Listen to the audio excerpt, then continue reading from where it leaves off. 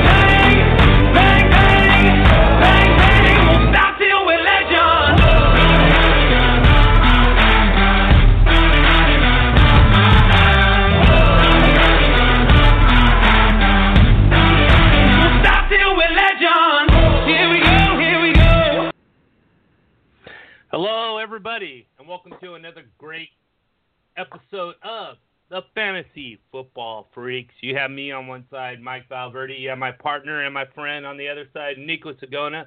How you doing, Neiko? Hey, partner. How you doing? Super stoked to talk about this week and crazy week we had of fantasy football. All types of scoring and blowouts here and there, and closer games than we expected. And different players are outperforming other players. So we're gonna have a lot of fun here. Absolutely. One of the things that was surprising me. We were talking about a little bit was how bad a team Seattle Seahawks looked the first 4 weeks, and then come this week, and they take the surprising dominant Rams all the way into overtime. What are your thoughts on that? Yeah, on the fourth quarter, yeah. Well, it was crazy. Just like we were saying, this is the first team that in all the games the Rams have played this year that has led the Rams in the fourth quarter. So the Rams finally had to come back. And they were doing so without two of their three-headed monster at wide receiver. Like we were talking about, Cooks and Kupp were out with concussions, so it left Robert Woods in there. Obviously, they still have Gurley. They still have Jared Goff, who's, superstar, top 10 picks. But it was just, it was interesting to see Seattle hang in there. And then also, Mike, it's been really interesting to see how the Rams have really missed Aqib Talib. He's not snatching chains anymore. He's not shutting down receivers because that his ankle got really, really messed up when they got rolled over. So just seeing how many more points the Rams are allowing fantasy-wise has got to be a little intriguing for us fantasy players, because obviously what we're looking for is points. And so now that these guys are giving up way more plays, and the Falcons, for instance, they got killed up the middle in the first couple weeks of injuries, and now they're giving up a ton of points. So it's kind of strange, just like you said, the Seahawks looked absolutely awful, but now here they are, and they have 3 weeks in a row with a 100-yard rusher. How crazy is that? Yeah, that's one thing that I really wouldn't expect it out of Seattle. And in fact, that also Russell Wilson is having such a down year as well. It's sort of the opposite effect where you expect, especially if you're looking at the last few years without Marshawn Lynch, the running game being poor, but Russell Wilson being the star of that offense. Now it's completely reversed. Yeah, Mike, and actually this is kind of sad, but in one of my leagues, I ended up picking up Blake Bortles off the waivers, and I benched Russell Wilson, who I drafted way too high in my league. So I will admit that I took Russell. I'm a huge 49ers fan, but one of my 5 leagues, I had an opportunity to take Russell, and I said, you know what?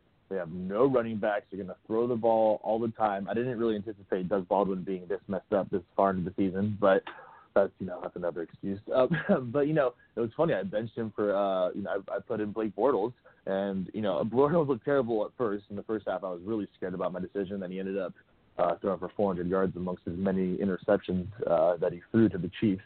So I ended up getting a lot of points out of Bortles, and that's kind of sad because in what world, last year, if you had told me that you would, bench Blake Bortles over Russell Wilson, not even think twice about it, would you think that I'm insane? Yeah, exactly. That would just, it would be, that wouldn't even have entered in an equation. That's like, saying, what would you rather have, a beat-up 1964 truck or a brand new Ferrari? The obvious answer is, of course, the Ferrari. And last year, Russell Wilson's a Ferrari. But, yeah, And you bring up another good point with Blake Bortles, and that sort of reversed where the Jaguars were all about Leonard Fournette and nothing to do. Blake Bortles was just a game manager. Now, without Fournette, it's total Blake Bortles show. So that sort of reversed itself as well. Yeah, and it's crazy. TJ Yeldon in one of my PPR leagues, he still was able to score 20-plus points against me. I think he put up almost 25. So Yeldon has been, effective as a running back in the red zone and as a receiver out of the backfield to give Bortles a little check down option. So that was kind of funny. But, yeah, without Fournette, the Jags are a whole other animal, Mike. They really depend on controlling the tempo, I think. So last year what we saw was them running the ball. And I don't have the stats on it, but I'm sure that they were controlling the ball for a long time, giving that fantastic defense time to rest and time to study. Now this year, it seems like they're throwing the ball more often or their defense is getting back on the field quickly because Fournette has only been able to play in 2 of the 5 games this year. And on top of that, he's only played, I think, a half of each game, right? I mean, I have him in my leagues, and he's gotten me all of 12.5 PPR points and then a little bit less in our league that we play in with Fournette. So, I mean, he really hasn't got me anything, which is, obviously frustrating, but that hamstring is an issue. I mean, not to go off topic here, but Barry Bonds was, taking certain things to fix his hamstrings, right? It just shows you that in all sports, your hamstrings go, you're done. You can't be productive without your hamstrings. So if Fournette isn't able to get back in the lineup in the next couple of weeks, then I think it's cause for concern because as a top 10 drafted player, maybe top 12 in some leagues, you want him to have more than 12.5 points in week 10. Yeah, he's been definitely MIA, and that was one of the major concerns that people have had with him, even coming into the NFL, was looking back at his college game days and at LSU and his injuries that he accumulated during that time has now transferred into the NFL, and this year it just is really bad. As you stated in your text, he's only played 2 halves. And that's just, you just can't have that. Yeah, it's tough. I mean, he's missed 3 full games. That's your top for, and when, especially in fantasy football, for a lot of us that are dealing with injuries to our top running backs, when you draft a running back high, you're going to go wide receiver heavy for the rest of the draft for probably the next 2 to 3 rounds, in my opinion. So a lot of us, I feel like, have a strong receiving core, but unfortunately we're really weak on running back. Because if you draft Fournette in the first, the back end, the very first pick of the second round maybe, and then you don't take a running back until maybe the 5th or 6th rounds, and then you're looking at, guys like Marlon Mack, for instance, just like randomly reaching for guys like that, Rashard Penny if he's available. I'm trying to think of some other guys that are, there's Tevin Coleman. I took him in late in one of my 7th round-ish in one of my leagues. And that's another intriguing guy we could get into, Mike, with Tevin Coleman, Devontae Freeman. But still, like I said, it's just tough when you draft a stud like Fournette that you expect to be a running back 1 and stabilize, besides his bye week, just to stabilize your running back position. Because it looks like, this year it's really tough running back and tight end positions. I'm having a hell of a time on all of my leagues, and I've had to, wheel and deal, make a ton of trades and make all these, random pickups on the waiver wire and drop them and all these different things just to, kind of help mitigate the losses of all of my position players at the running back and tight end position. Yeah, and that's another thing too to think about. As you mentioned, you get these running backs early. Le'Veon Bell hasn't played a snap, and Leonard Fournette.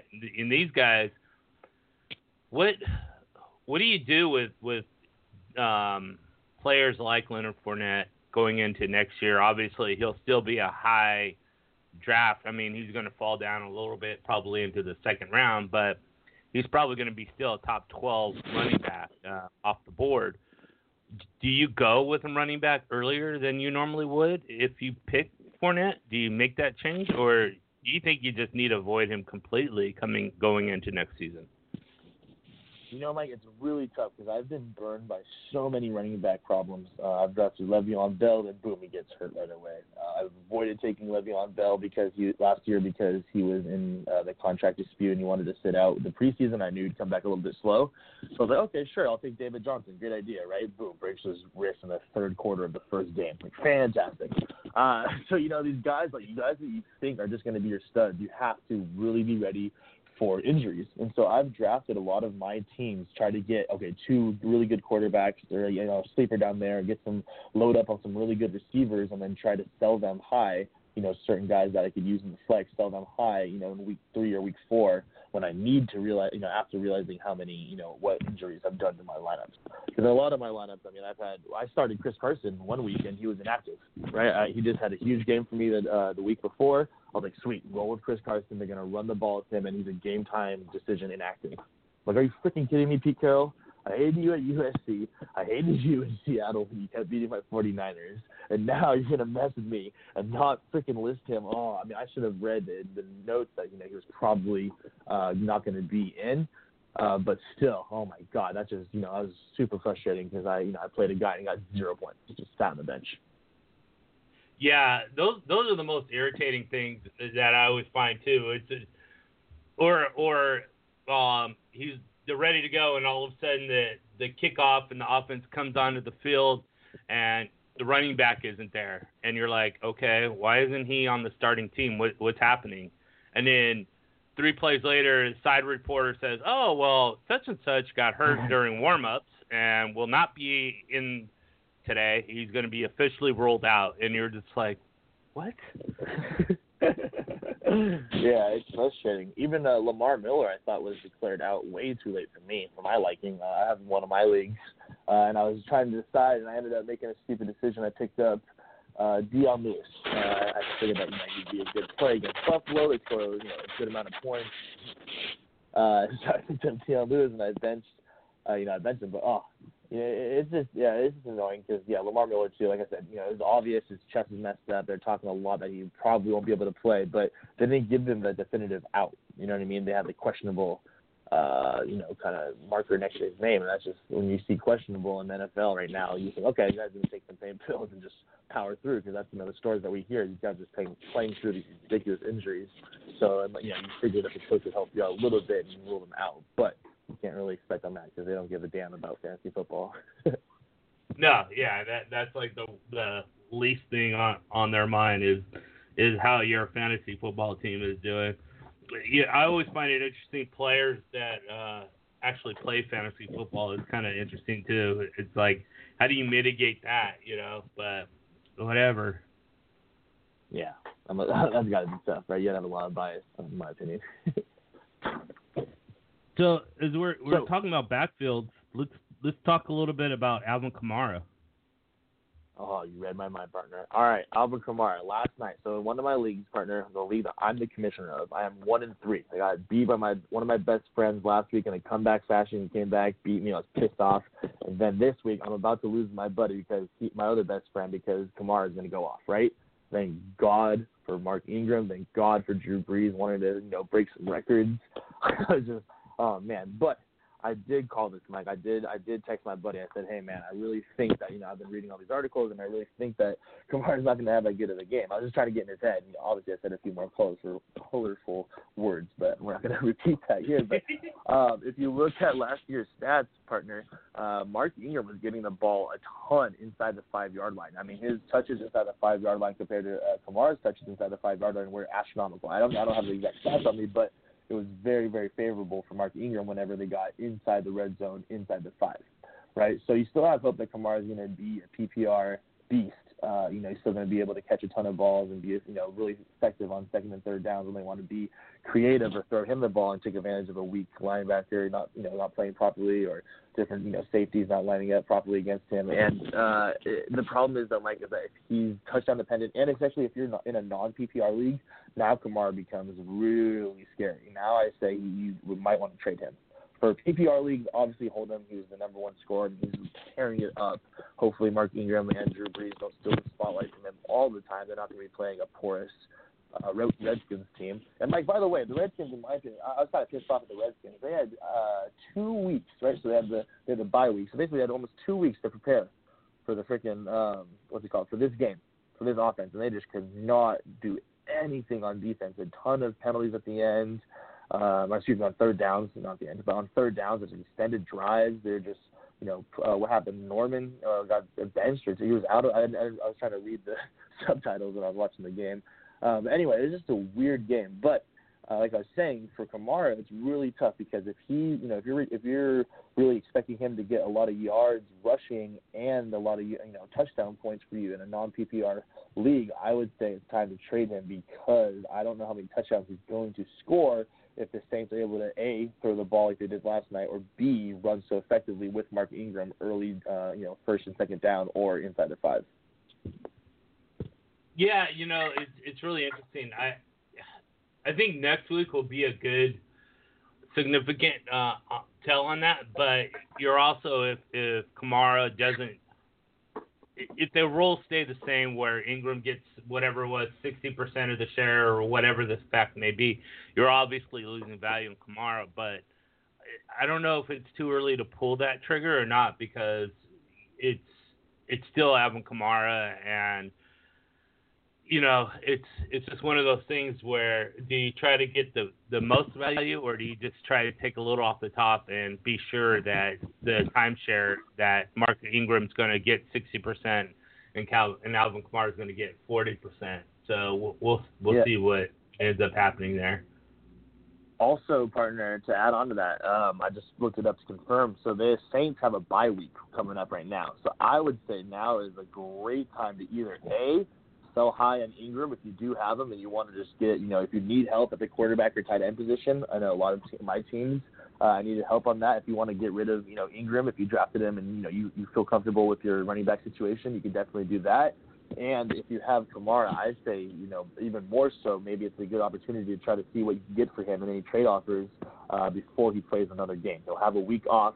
So you have the bye week, so you can see, you can wait it out a little bit if you want. But also after that, he's not going to be scoring you any points this week with a bye. And then on top of that, he's going to be scoring you way less points, in my opinion, with the way the Saints have been playing. Yeah, that's a good point. And the longer you wait on that, especially with the bye, the more people forget because they get caught up between week to week that they forget about what kind of performances they're doing and what kind of timeshare they're getting. So 2 weeks down the road without a game played next week, then you're really starting to get those players out of owners' minds, and it would be a lot harder to pull the trigger if you have one or the other. Exactly. And speaking of different teams that are all over the place, the Philadelphia Eagles, Mike. Oh my goodness, how ridiculous are they? Now they're not all over the place like the Saints are. The Saints are way better suited, I think. The Eagles, on the other hand, man, they're having quarterback production problems. Now they just announced that Jay Ajayi tore his ACL and is out for the year. So that's crazy. Now, here's a few things to throw at you, partner. So they just they restructured Fletcher Cox's contract, so they're able to clear up $6.5 million in cap space this week, I believe. And then on top of that, there were reports that they were not interested in Le'Veon Bell because the asking price is way too high, and he's a free agent next year and probably going to bounce. And then B, they're more interested in trading for LaShawn McCoy of the Buffalo Bills and bringing him back to Philadelphia. What do you think about that? Yeah, that'd be really interesting. I bet Shady would love to get out of Buffalo. Oh, absolutely. So, I mean, that team is just dog, crap-ola. So to go to, a much better team would probably be a big relief on him, considering the fact that the Bills aren't going to go anywhere for a long time, and his career is coming up to a short end soon, being 31 or whatever he is now. So, yeah, I think he'd be all over that.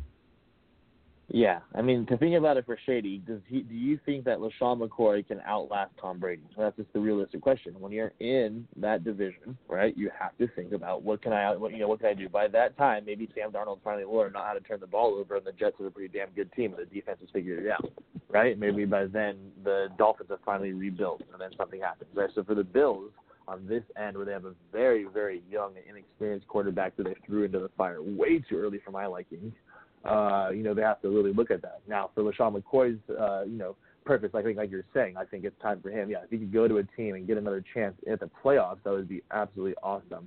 And speaking of the playoffs, the Philadelphia Eagles are sitting at 2-3. They are half a game behind the Redskins. Last night with their loss, dropped them to 2-2. So the Eagles only half a game out of first place in a very weak division. I think Dallas is going to be played out, and they're going to start looking a lot worse as the weeks go on. And I think that the Giants just cannot figure it out. I mean, what was with Odell Beckham Jr.? I mean, that didn't hurt us in fantasy, Mike, but he, I think he went to go like just throw a cheap shot block at some guy and then punt, and the ball was in like the 5-yard line, and then he knocks him, and the ball hits. I don't know if the ball hit off him, and then his teammate tried to recover it, and then the Panthers were able to fall in it for a touchdown and just totally change everything. And then what happened? I think Sterling Shepard, who I started in our league, Mike, and he did not much for me. He tried to attack the bench, and Odell Beckham Jr. had to go calm him down and restrain him after Odell Beckham Jr. last year was the one who was fighting a net. So the Giants just seem to be all over the place. But, speaking of the Philadelphia backfield, short story long, assuming nothing happens, Mike, right now it looks like Corey Clement and Wendell Smallwood and is Darren Sproles going to be back anytime soon? But I know it would be Smallwood and Clement that would be getting the majority of the looks. And with Carson Wentz struggling in the pass game, do you think those guys are going to be valuable? Yeah, I definitely think that the backfield offers something. So whether I'm worried about Smallwood. He does a lot of good things on the field, but he's like Darren Sproles, where he's just too small, and it's going to end up getting hurt. So I think if he's out there, you to grab him. But I think Corey Clement is probably the guy you want to own of the two.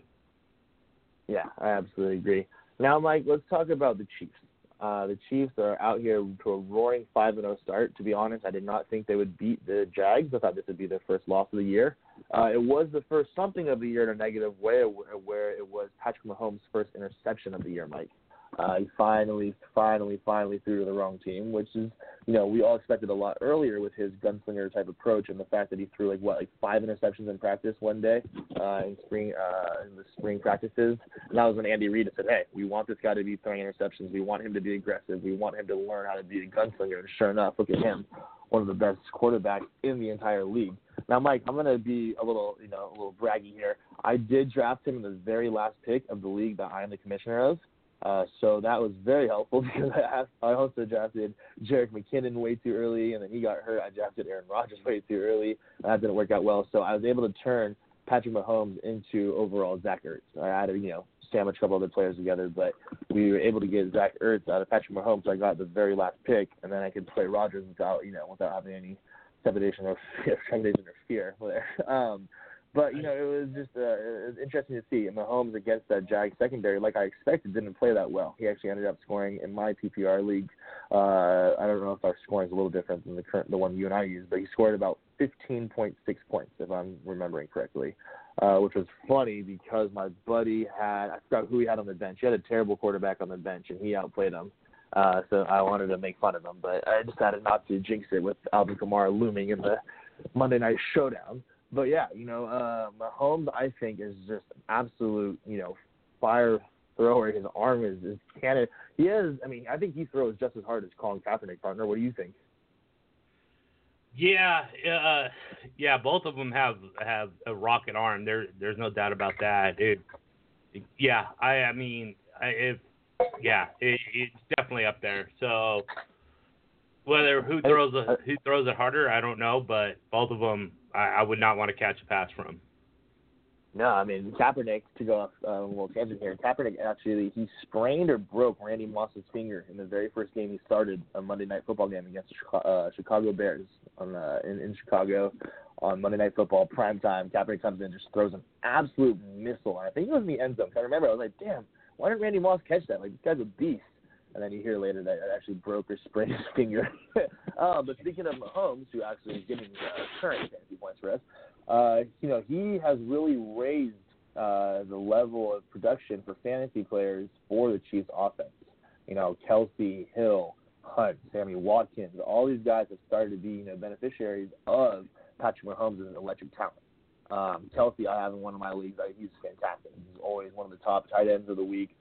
Last week, I think he scored me PPR points from 15, and I was actually disappointed. I was like, oh, that's it? But you got to remember, I was against the Jacksonville Jags, and they had a couple of weird you got to remember, too, on defense, when something weird happens in a game, it really can skew fantasy. So, partner, in this game, Blake Bortles threw this god-awful screen pass that just went 2 feet to the Kansas City rushing lineman who just grabbed the ball and rumbled into the end zone for pick 6.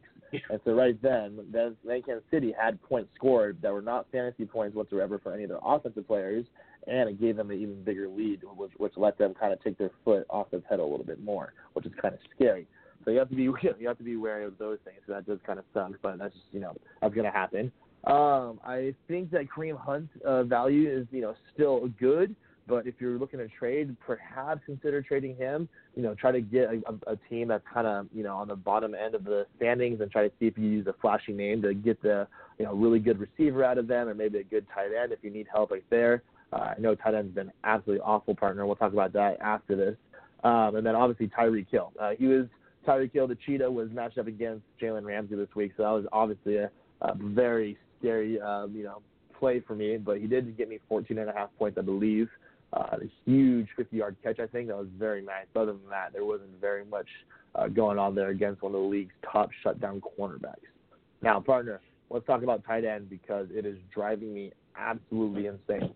I drafted Doyle from your Colts in a couple of my leagues. I even named my team Doyle Rules. Give out a little Adam Sandler shout out, but and that just absolutely shot me in the foot, right? The name and the team. I was able to trade for Zach Ertz. Luckily, one of my leagues I've been playing Vance McDonald, who got me a solid 0 points this week. I played Will Dissly, and then he just got obliterated. Who else did I grab? Some other just god awful guys. I don't know, but yeah, partner. I mean, we'll talk about some streamers. I think Cameron Brake coming up with Jameis Winston, being Jameis's favorite target, and with O.J. Howard being out. That's a good play. But before we get on to that, Jared Doyle on your Colts, man, oh man, driving me crazy. What do you think? Yeah, it's kind of upsetting to see him so banged up. I don't really know what the extent of his injury. I keep waiting for him to come back, and each week he's listed as out. So it's one of those things where he's a talented tight end. He gets targeted a lot, and especially in the red zone area. But if he's not on the field, he's just not going to do you any good. So I think the best thing to do is just hold and wait and to see exactly when he's going to come back. I'm sure he's going to come back soon. He's not on IR or anything, but with very little tight end availability on the waiver wire. Maybe Cameron Brate's out there. I don't know, but it's hard because just tight ends aren't doing anything in fantasy football this year outside of Travis Kelce. Even Rob Gronkowski is not having a Gronkowski-type season. So it's just one of those years where tight ends are pretty much putting up 0 points. Yeah, my little cousin, to add to your point, partner, my little cousin was calling me last night and complaining. He's like, dude, I want to trade Gronkowski and try to get, Le'Veon Bell and Julio Jones and just try to get, some of these guys because, dude, Gronk really hasn't gotten much for me. I mean, he hasn't gotten, I don't think, above 15 PPR points. He may have one touchdown from the first game, I think, but other than that, hasn't scored. So they're really worried about that. And then the way that New England's offense seems to be, moving along without Gronk, not saying that they've totally forgotten about Gronk, but maybe Gronk is the one drawing way more attention from the safeties and certain linebackers, going to, go there and go up. And they have to, worry about Gronk real quick to, kind of jam him up the line. That is opening the, throwing pass for, different guys like James White, who did a fantastic job for me last week, got me 21.5 points, I think, on Thursday night. And I was just loving that because in that league I had terrible running back production. I was actually, partner, able to trade. This is a pretty messed up trade, but one of my leagues, someone offered me. I don't think they've really played fantasy football before. You'll hear why, but they offered me James White, the running back of the New England Patriots, and Le'Veon Bell, Mr. Not playing, but also one of the best running backs I've ever seen on the Steelers, for Jay Ajayi, who just it is before he tore his ACL. So last week it was Jay Ajayi and Boyd, the super awesome come-up story from Tyler Boyd from Cincinnati.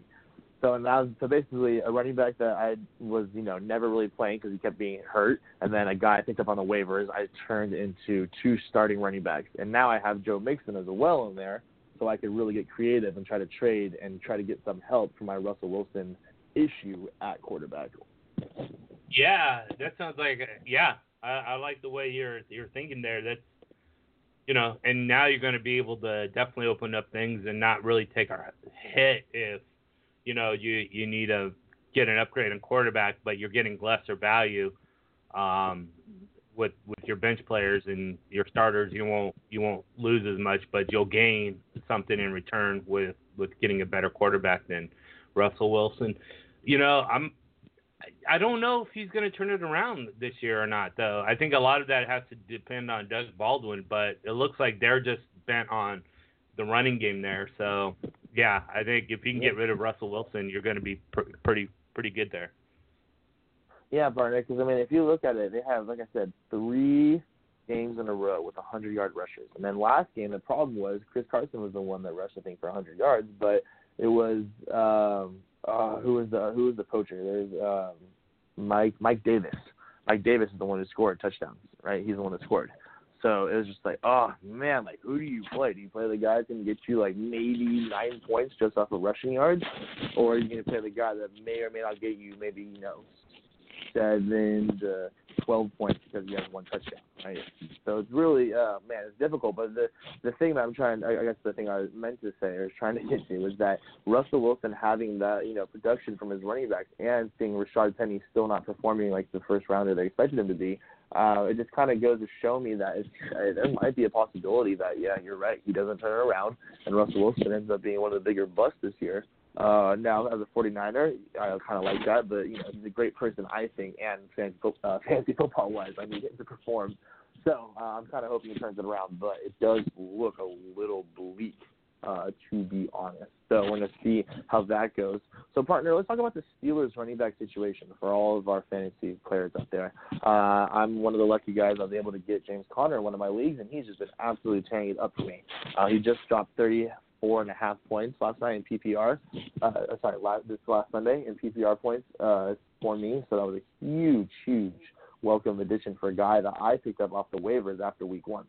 I don't think a lot of us thought that Le'Veon Bell would sit out this long. Actually, I know for a fact that all of us didn't think Le'Veon would sit out that this long. So, for us to be able to go and get, James Conner off the waiver wire and get lucky, it really has paid dividends. Now, when, Le'Veon Bell inevitably comes back, from this little, social justice stand he has against or not social justice, sorry, but like the justice stand he has against the stupidity of the non-guaranteed contracts. I mean, these football contracts with non-guaranteed money is scary as hell. These players getting beat up.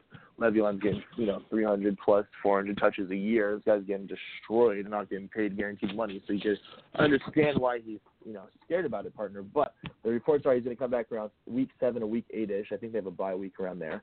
He's going to come back right after that and be, hope to be productive. Now, I think personally that the Steelers are going to use the hell out of him and try to save James Conner. James Conner is the running back of the future. He's proven to be quite productive. I mean, he did lose them a win. They didn't lose the game. They tied against the Browns, but he did lose them a win with a rookie-like fumble in the red zone when they were marching. But when Le'Veon comes back, partner, what the hell do we make of his backfield? Do you drop Conner? Do you trade Conner? Do you play Le'Veon Bell without any hesitation? I mean, are the Steelers going to punish him and not, play him that much or not block for him as well? I mean, what do you expect?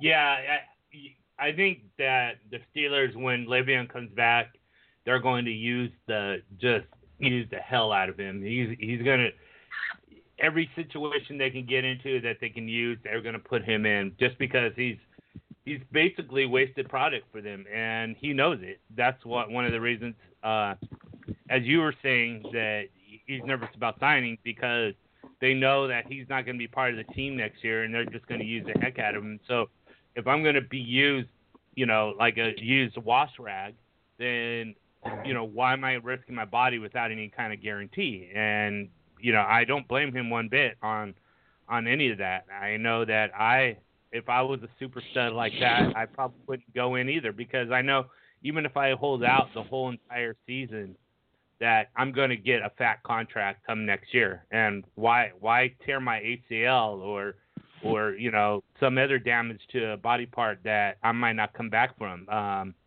So it's the thing is there is if you're in a redraft, I say keep keep Le'Veon, trade Connor, because I don't think Connor's going to be used much at all when Le'Veon comes back. If you're in a dynasty, then you definitely want to keep Connor, and because Le'Veon is probably not going to come back after this year. So it depends on exactly what format you're used. Either Connor for dynasty, Le'Veon for redraft. And partner, I'm trying to envision a backfield where they have both of those backs, on opposite sides of Big Ben, maybe in like shotgun formation and third down, just to add a little wrinkle. But I don't know. I mean, it seems like the Steelers, they have Antonio Brown and Juju Smith-Schuster, who are just absolutely tearing it up. I mean, those guys are ridiculous, right? I mean, Antonio Brown, for me, the lowest he scored is about 15.7 one game, and the highest he had was his last week, where he had 28.1 points. So, he's tearing it up. Juju, obviously, is just having a fantastic season, way better than a lot of us expected. And so, I don't really, and I can't really envision a backfield of both of them back there, I don't know. Maybe, like you said, I really think that Le'Veon Bell is going to get, used and get a ton of touches with that football. So he's going to be a guy that you want to get. So, perhaps you could try trading for him in some leagues. I have. I got him, and I'm pretty excited. Perhaps you could try trading away James Conner. I have him currently, and I'm not going to be honest, because I have a very weak running back situation. So I need to ride out this James Conner little streak here until I can figure out some other waiver wire additions, or maybe wheel and deal a trade later on. But this is a crucial point of a lot of our fantasy seasons. So I think for me, a lot of my fantasy playoffs start in week 13 and week 14. So that's really when you want to get started. You really want your team to get momentum weeks 9 through 9 all the way through. So I'm trying to set my team up and try to see, okay, where am I sitting? How am I looking? Do I need to upgrade, quarterback position?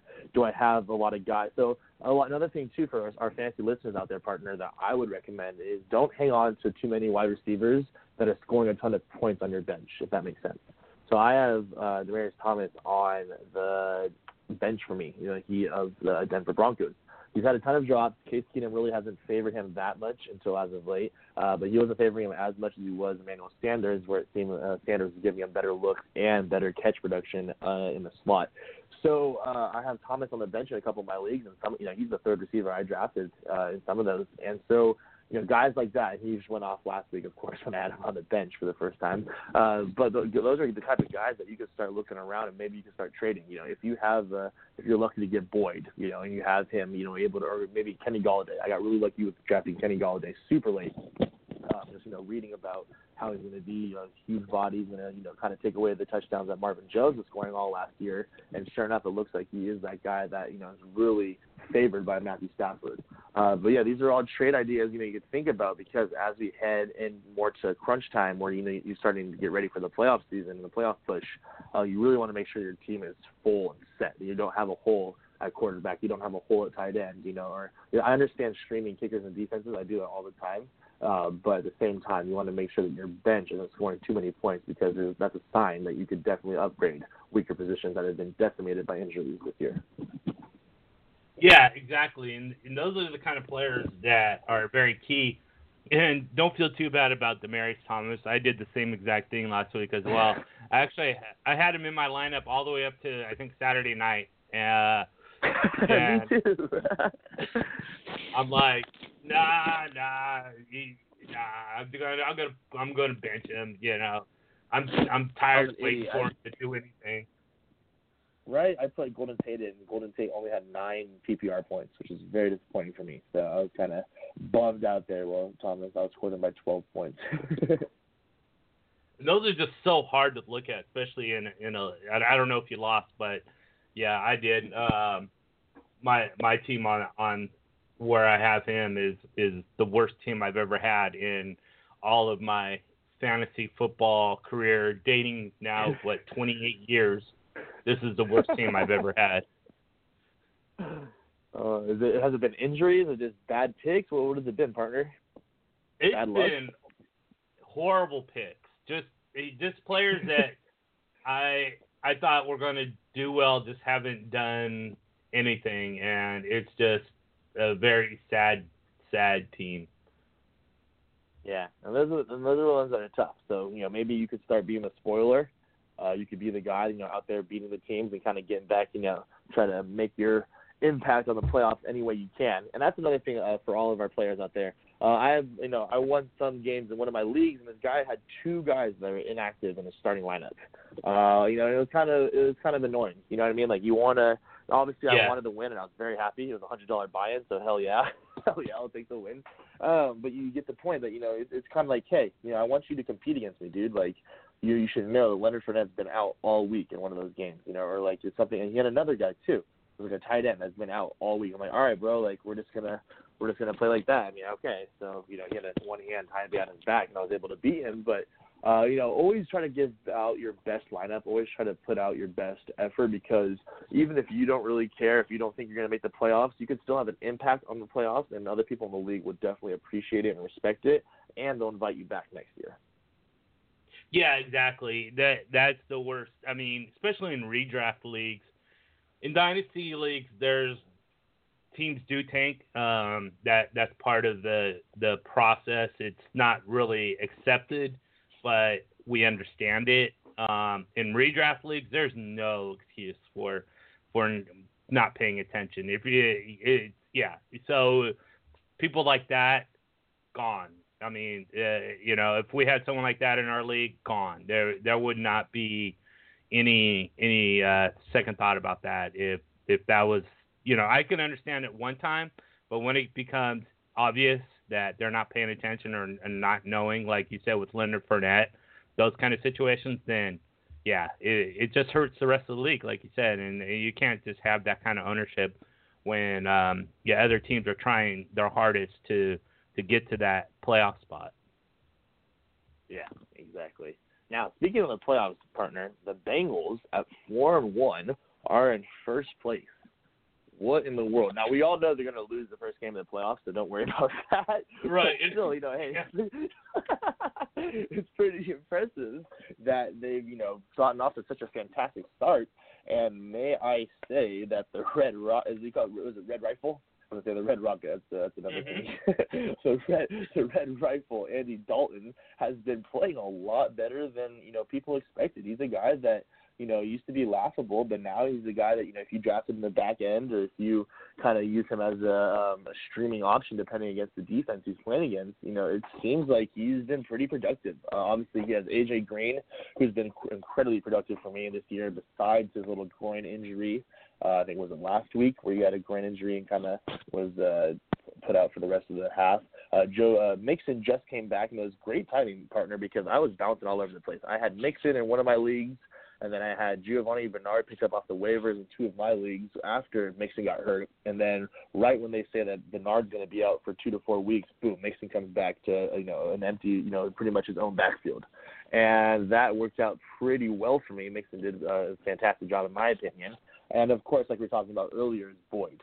Boyd has been my favorite waiver wire pickup in 3 of my leagues. I've turned him and John Brown. Actually, no, I'm sorry. I drafted John Brown in the end, but he was always one of my later picks. But, yeah, Tyler Boyd, the wide receiver, has been absolutely fantastic. He was the guy scoring a lot of touchdowns, and especially if A.J. Green's going to be suffering from his groin injury or different, ailments or double teams, Boyd, is the one that is going to be getting a ton of looks. I have a story about Tyler Boyd, and it dates back to 2 years ago when he was a rookie. I drafted him, and he wasn't bad. He did some good things, but overall he was a rookie and just was an average ball player. I don't think he ever cracked my starting lineup. Then last year happened, and they drafted John Ross, and Tyler Boyd became a Mr. Disappearing Act, and I was so glad that I didn't draft him that year. Come this year, I stayed away from him again, and because of John Ross, and now he's a super stud. So I was 2 years early on Tyler Boyd, and now I regret it. I know, isn't it funny how that happens sometimes? I always. That always comes back and bites you in the ass. And these guys figure it out a couple years in. You're like, I've been drafting him way too many years. And then the 1 year you don't draft the guy, that's the year they decide to go off. But right, that's God. life. So, partner, speaking of I was going to say, speaking of drafting guys and hoping they go off, I drafted Mr. Aaron Jones, he of the Green Bay Packers. I almost said Minnesota Packers. I was going to be like the Buffalo Bills who didn't know which state they're traveling to. Did you see that, partner, by chance? That tweet or whatever, the social media mishap by the Buffalo Bills a couple weeks ago? No, I must have missed it. They were going. They're like, I think it was Instagram or Twitter was showing the amount of travel they were doing. Buffalo had to travel somewhere else, and then boom, they were flying to Minnesota. And they said they ended their plane and it said going to Wisconsin. And Minnesota, the Vikings official Twitter page said, "Oh, where's the other state over here?" Or something hilarious like that. And it was just so bad because the Bills had like literally just got obliterated. It looked awful. And then they didn't even know which state they don't even know which state they're going to. They're a week early because I think they went to the Packers the next week. Well, the funny thing is actually that they went and they beat the crap out of Vikings. So I guess looking back on that, it's not as bad. But anyway.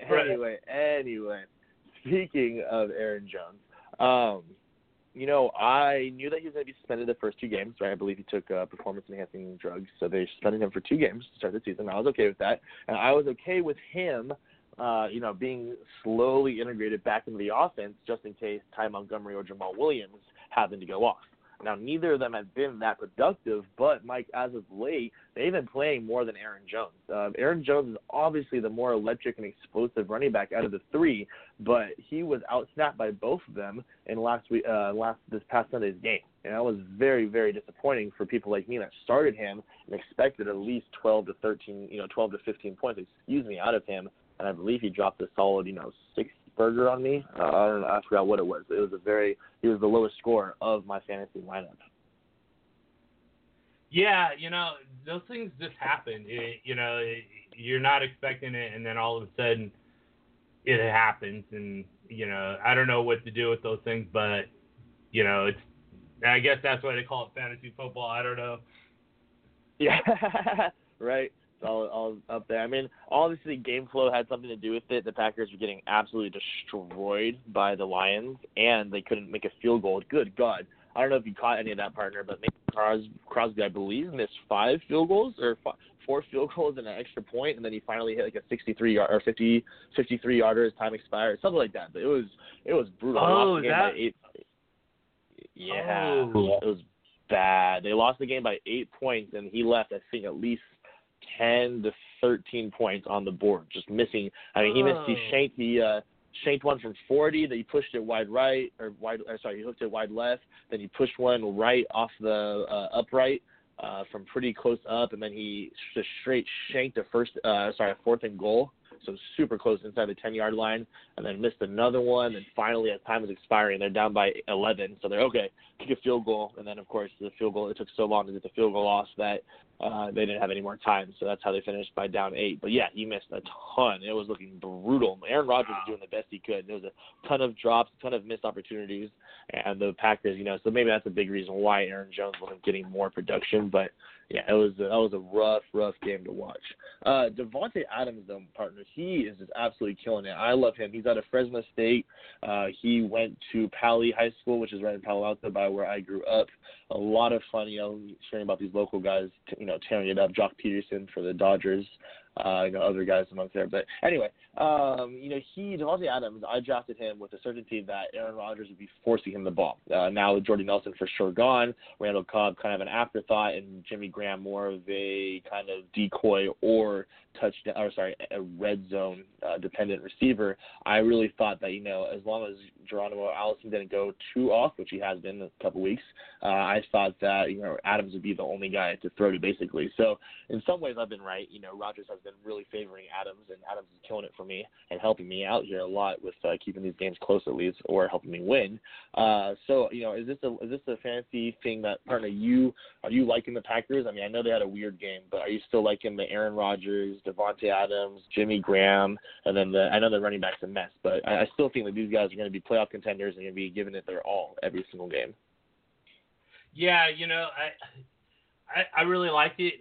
Davante Adams is someone that I've had my eye on since Fresno State. Him and Carr were the hookup at that time. So he's finally gotten to the number 1 role, and he's shown that most importantly, he can handle that number one role, which a lot of players can't. A lot of wide receivers come up, they start off as a third wide receiver, move up to 2, and then go up to 1, and you're like, no, you're just not a number one guy. But Davante Adams definitely is. That wide receiver crew is sort of banged up. Randall Cobb, of course, he has a hamstring, but he hasn't really done anything anyway. And then Geronimo Allison has a concussion, so that's something to monitor.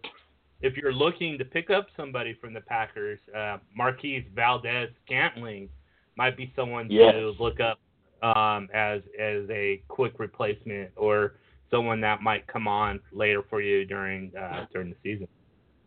Partner, the way someone described it to me, they're like, dude, who's that guy in the Packers that keeps scoring all those points? They're like, who are you talking about? Like, the guy with a sentence for a last name. I was like, what are you talking about? And then I see his jersey. I'm like, holy crap, that makes sense.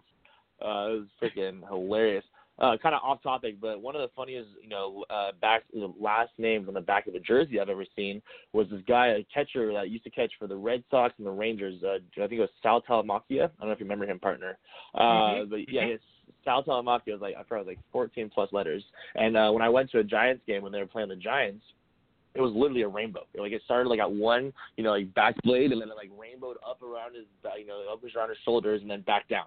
There's only so much room you could have, so it's kind of funny on the Packers, it's not a rainbow, it's just tiny print, right? So for his last name, it's just tiny print.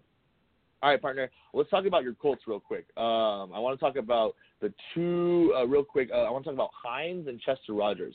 Those are two guys that I picked up. In 3 of my leagues, I picked up, one or one or the other. And I played Hines, and he did pretty well for me. I was really happy, 17 PPR points against the Patriots, who have been more friendly on fantasy than I expected this year. And then Chester Rogers with T.Y. Hilton. I think T.Y. Hilton was out as well as Jared Doyle. So it was pretty much just Rogers, Ebron, and I forgot there's one more receiver you guys have on the outside. But, what do you make of these guys, and are they still worth being rostered once T.Y. Hilton and the Colts get healthy? Yeah, they have Ryan Grant, the number 2, and then Rogers is their number 3. Yeah, I think that Rogers' value is someone that you would hold for, because you're not going to get any kind of trade value out of him. But yeah, he has definitely value when there's injuries up ahead of him. He's someone that I like quite a bit, and hoping that he'll get his opportunity. He almost got it last year. He was going to be the number 2 receiver last year, but ended up getting injured, and it kind of wiped out that opportunity for him. And then they brought Ryan Grant over this year, and Grant sort of had the number 2 role. So without an injury above him, he's sort of just a number 3 receiver, and obviously he's not going to get much playing time. But anytime there's a good matchup, and if Hilton's out, then yeah, I think Rogers is a great play. Also, Ebron, with Doyle out, has shown that he's somewhat valuable as well. So those guys are definitely worth rostering and playing given the opportunity. Yeah, absolutely. And I know we only have about 7 more minutes here or so, partner. So I just want to talk about a few more teams. They both start with A's. So they have not been doing a quality work, though, on the season. So first, we'll start off with a more intriguing team in Atlanta. The Atlanta Falcons are an absolute disaster on defense, partner. Now, obviously, they lost their safety. They lost a couple of linemen. I think they lost someone else up the middle as a linebacker. I don't know if it was a linebacker or another DB, but they've just been ravaged by injuries on the defensive side, and they've been giving up a ton of points. Now, for fantasy football, that actually works out in our favor, because that means they're usually going to be down more often than not and having to throw the ball a lot around the place and try to score quick tempo touchdowns, which lead to more fantasy points. Now, with that being said, I am worried about the value of A, Mr. Devontae Freeman, now that he is back, and B, subsequently Tevin Coleman. So does Tevin Coleman have more value now that they're going to be passing a lot, because Tevin Coleman is more of the third down back, in my opinion, with that will be catching the ball out of the backfield. So is Tevin Coleman going to be more valuable and used more in these sets, because Atlanta seems like they can't stop anybody? Usually they're scoring a lot of points as well, but this last week they only scored 14 against the Pittsburgh Steelers. Steelers aren't the greatest defense in the world. It's not the steel curtain, but still they are, right. So they are so. So, it's something to look at, because Julio Jones has 0 touchdowns this year, partner. What the hell? Julio Jones is an absolute monster, one of the most talented receivers I've seen in the last 10 years. And I think you probably can agree with that, and he's just not getting touchdowns. Sanu is getting Sanu has like 2, I think. Calvin Ridley has 6. I mean, it's just ridiculous. Yeah. I mean, I don't know if its teams are double teaming Julio Jones, and that's how they're able to score points, because the other guys are getting open. We do know that the Falcons do tend to have a problem in the red zone. They did fix that for a couple of weeks. It seemed they were able to finally start scoring a ton of points and getting productive touchdowns, or drives inside the 20, which they had been notoriously bad at, especially in week 1 against the Eagles, when I lost money thinking that they could cover for me. But hey, that's neither here nor there.